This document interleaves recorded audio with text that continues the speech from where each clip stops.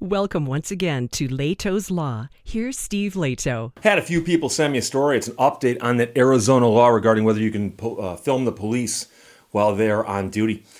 Judge grants injunction to halt Arizona's new law restricting police videos.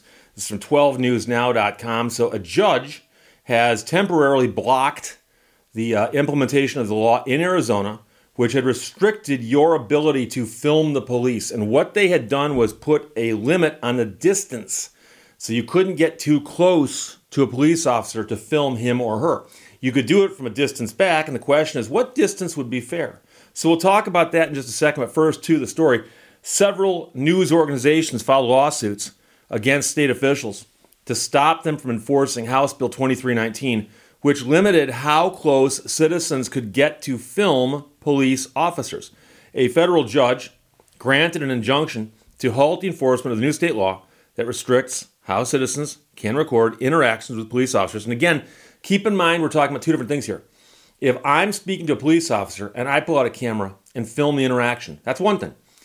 If I'm speaking to a police officer and another person comes along and films what we're doing, that's a slightly different thing. And I don't know that anybody has raised the point and said you can't film the police officer, because obviously the police officer can film you. That is why you're talking to the police officer. They've got body cameras on quite often.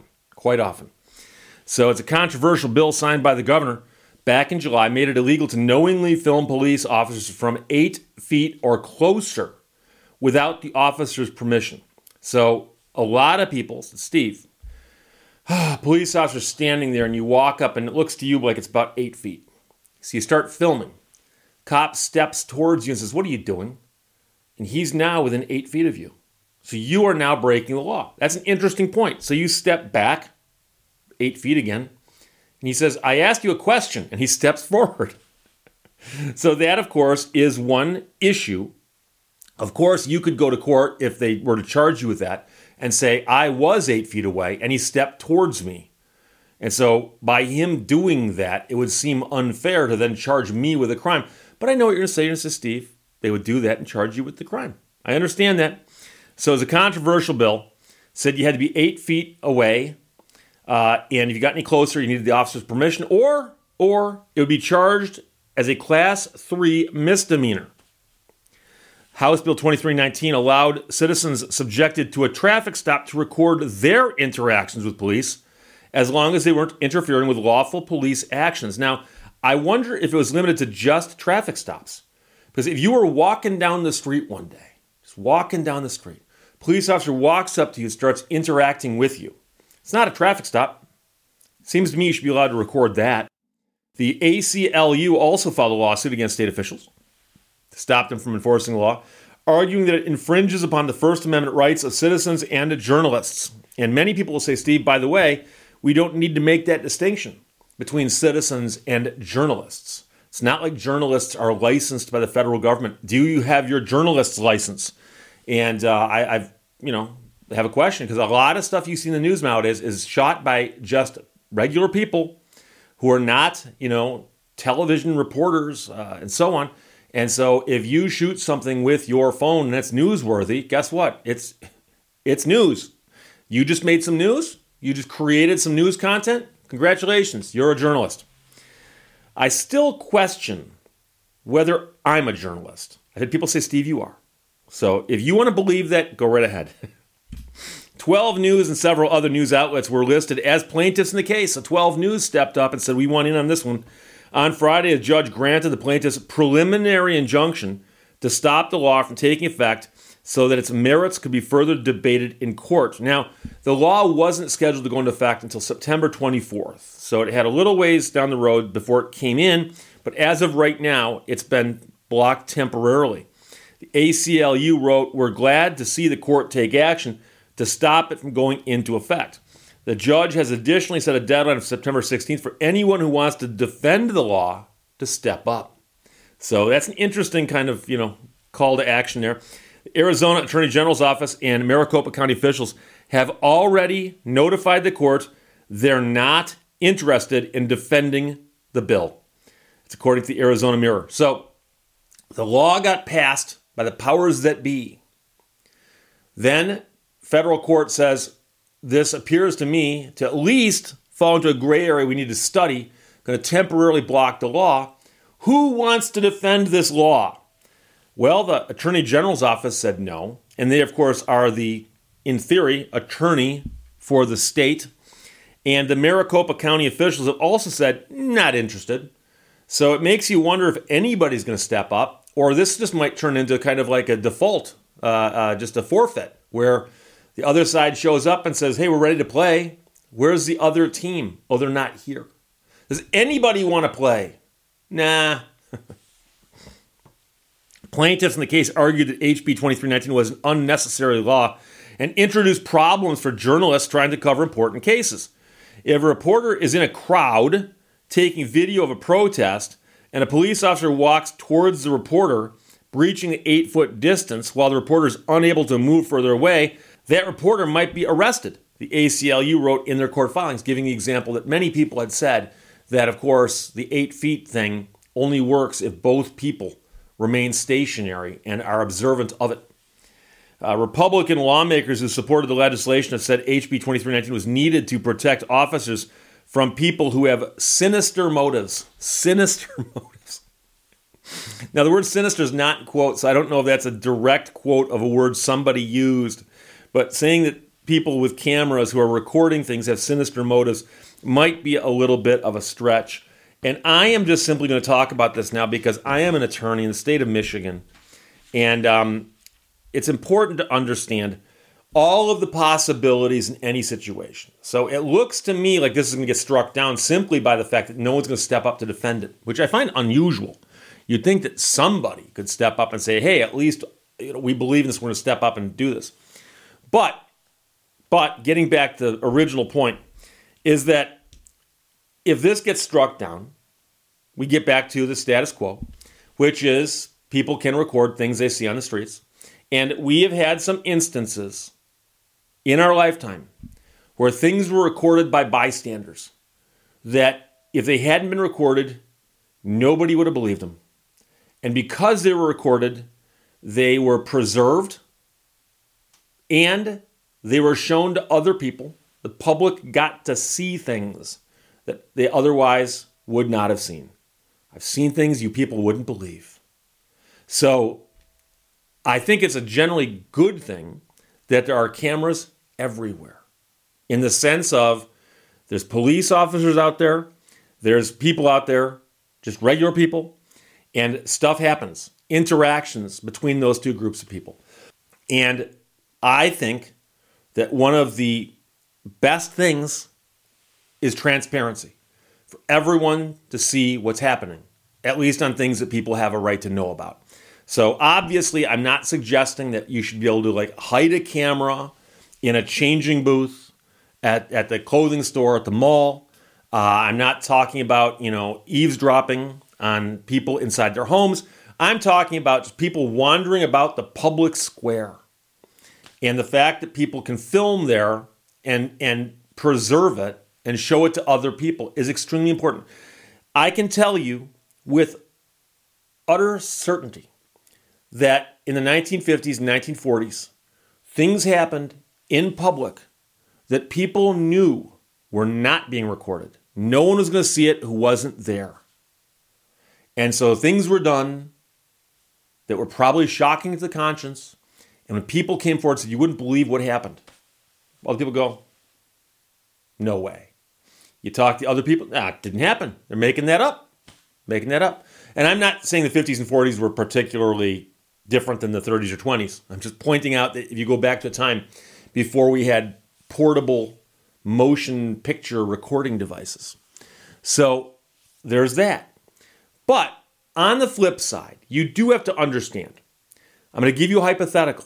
Please do not argue with the facts of my hypothetical. I'm simply pointing out that I can come up with a hypothetical that most people will say, oh, I can understand that being a problem.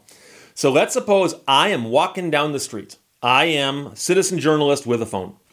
Walking down the street, and I see a police officer pull over a car.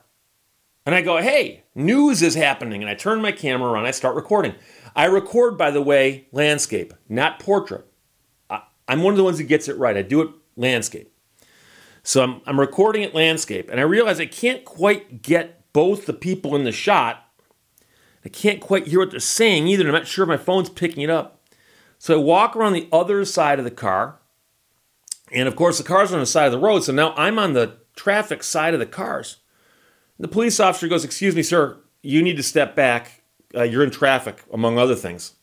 And now you're standing behind the person I'm speaking to. I'm concerned for their safety, as well as yours. And I don't want you interfering with what we're doing here because I'm giving this person a field sobriety test." Let's assume that's what's happening.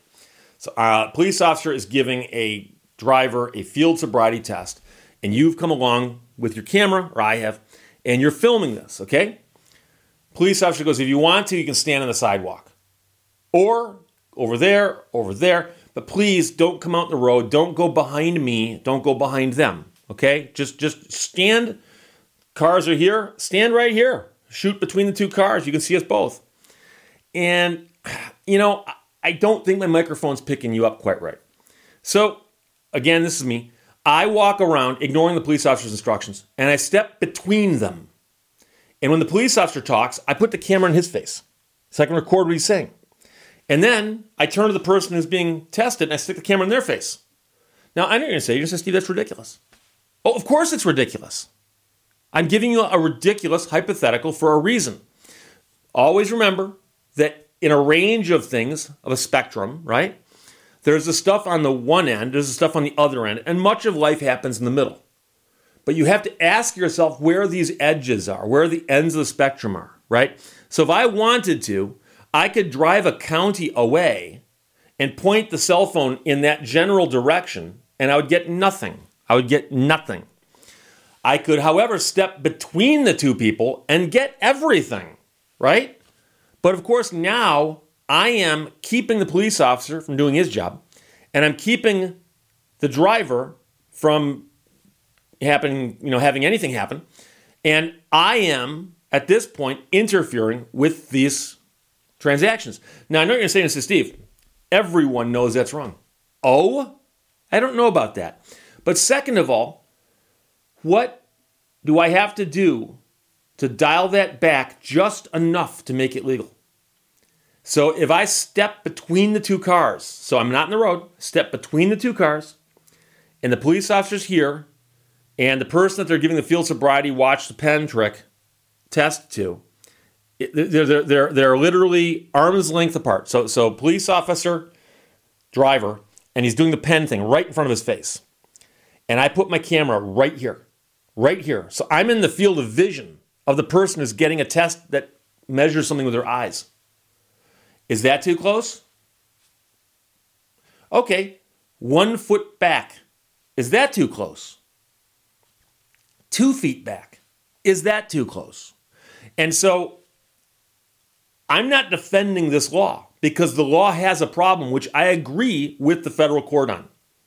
To simply say we're going to draw an 8-foot radius around the police officer and say if you breach that radius, you break the law. That's wrong for a variety of reasons, not the least of which, why not 9 feet? Why not 7 feet? Why was 8 feet picked? And I had said when I covered this originally is that there's a good chance that they were basically looking at what we call the wingspan of a person, fingertip to fingertip. And on a person who's 6 feet tall, it's roughly 6 feet. So if we make it 8 feet, it becomes a distance where if you were to reach out towards me and I reached out towards you, we still wouldn't be touching each other. I don't know if that's where they came up with that, but that's a logical explanation for it. But why 8 feet? And if a law has something random put in there, like a number, just 8, why 8? Why not 3 meters? You have to ask why they put it there. But the other problem is 8 feet measured from the police officer who might be moving. So if the police officer is walking towards you and you want to keep filming him, do you have to walk backwards holding your camera? Or do you have to step to the side and hope that he doesn't step to the side? So there are all kinds of problems with the law that simply has these basic rules like this and pretends that this is like, a game of football or something where referees can come out and measure something with sticks and go, oh yeah, this is legal, this is not legal. It's not how it works. So there is a problem with it. I'm glad they struck it down, and I hope it stays struck down. But I can see where someone's going to come along and try to codify this a little more closely. Because the problem that we have, and some people don't understand this, right now without this law, you have a situation where police will often say, if you don't step away further from me, I'm going to charge you, arrest you and charge you with interfering with my duties. And a police officer has duties. He's out there performing his job. And if somebody interferes with that, then they can get arrested. The question is, what constitutes interference? And so that statute is even broader in terms of what a police officer can say, that person was interfering with my duties. What if the person doesn't have a camera, but they simply walk up and start talking to the person who's getting the field sobriety test? What if they walk up and start yelling at them? So you can understand that if there was a law that was clear as to how you could or could not do this, that might help people. But then the bigger question is, could they draft such a law? And I'm not sure. So remember, my job as an attorney is to look at the law, try to understand the law, explain it to people, and apply it to situations. But I don't draft the laws. That's the legislator's job. So I'm not sure that there's a way to fix this. I don't know that there is. But as of right now, a federal judge has temporarily blocked the law and said, we'll have a hearing on it as soon as somebody steps up who's willing to defend it. And amazingly, the state attorney general's office has said, not us. And the Maricopa County officials likewise have said, it's not our job. So it might just go away based on that injunction, and a judge saying, well, I guess you guys win by forfeit, which, it's a win is a win. So judge grants injunction to halt Arizona's new law restricting police videos from 12news.com. And 12 News, by the way, was one of the organizations signed on as a plaintiff in this case. Andrew, Newt, and Jason all sent it. Thanks a lot. Questions, comments, put them below. Let's talk to you later. Bye-bye. Thank you for watching Lehto's Law. Everything flows and nothing abides.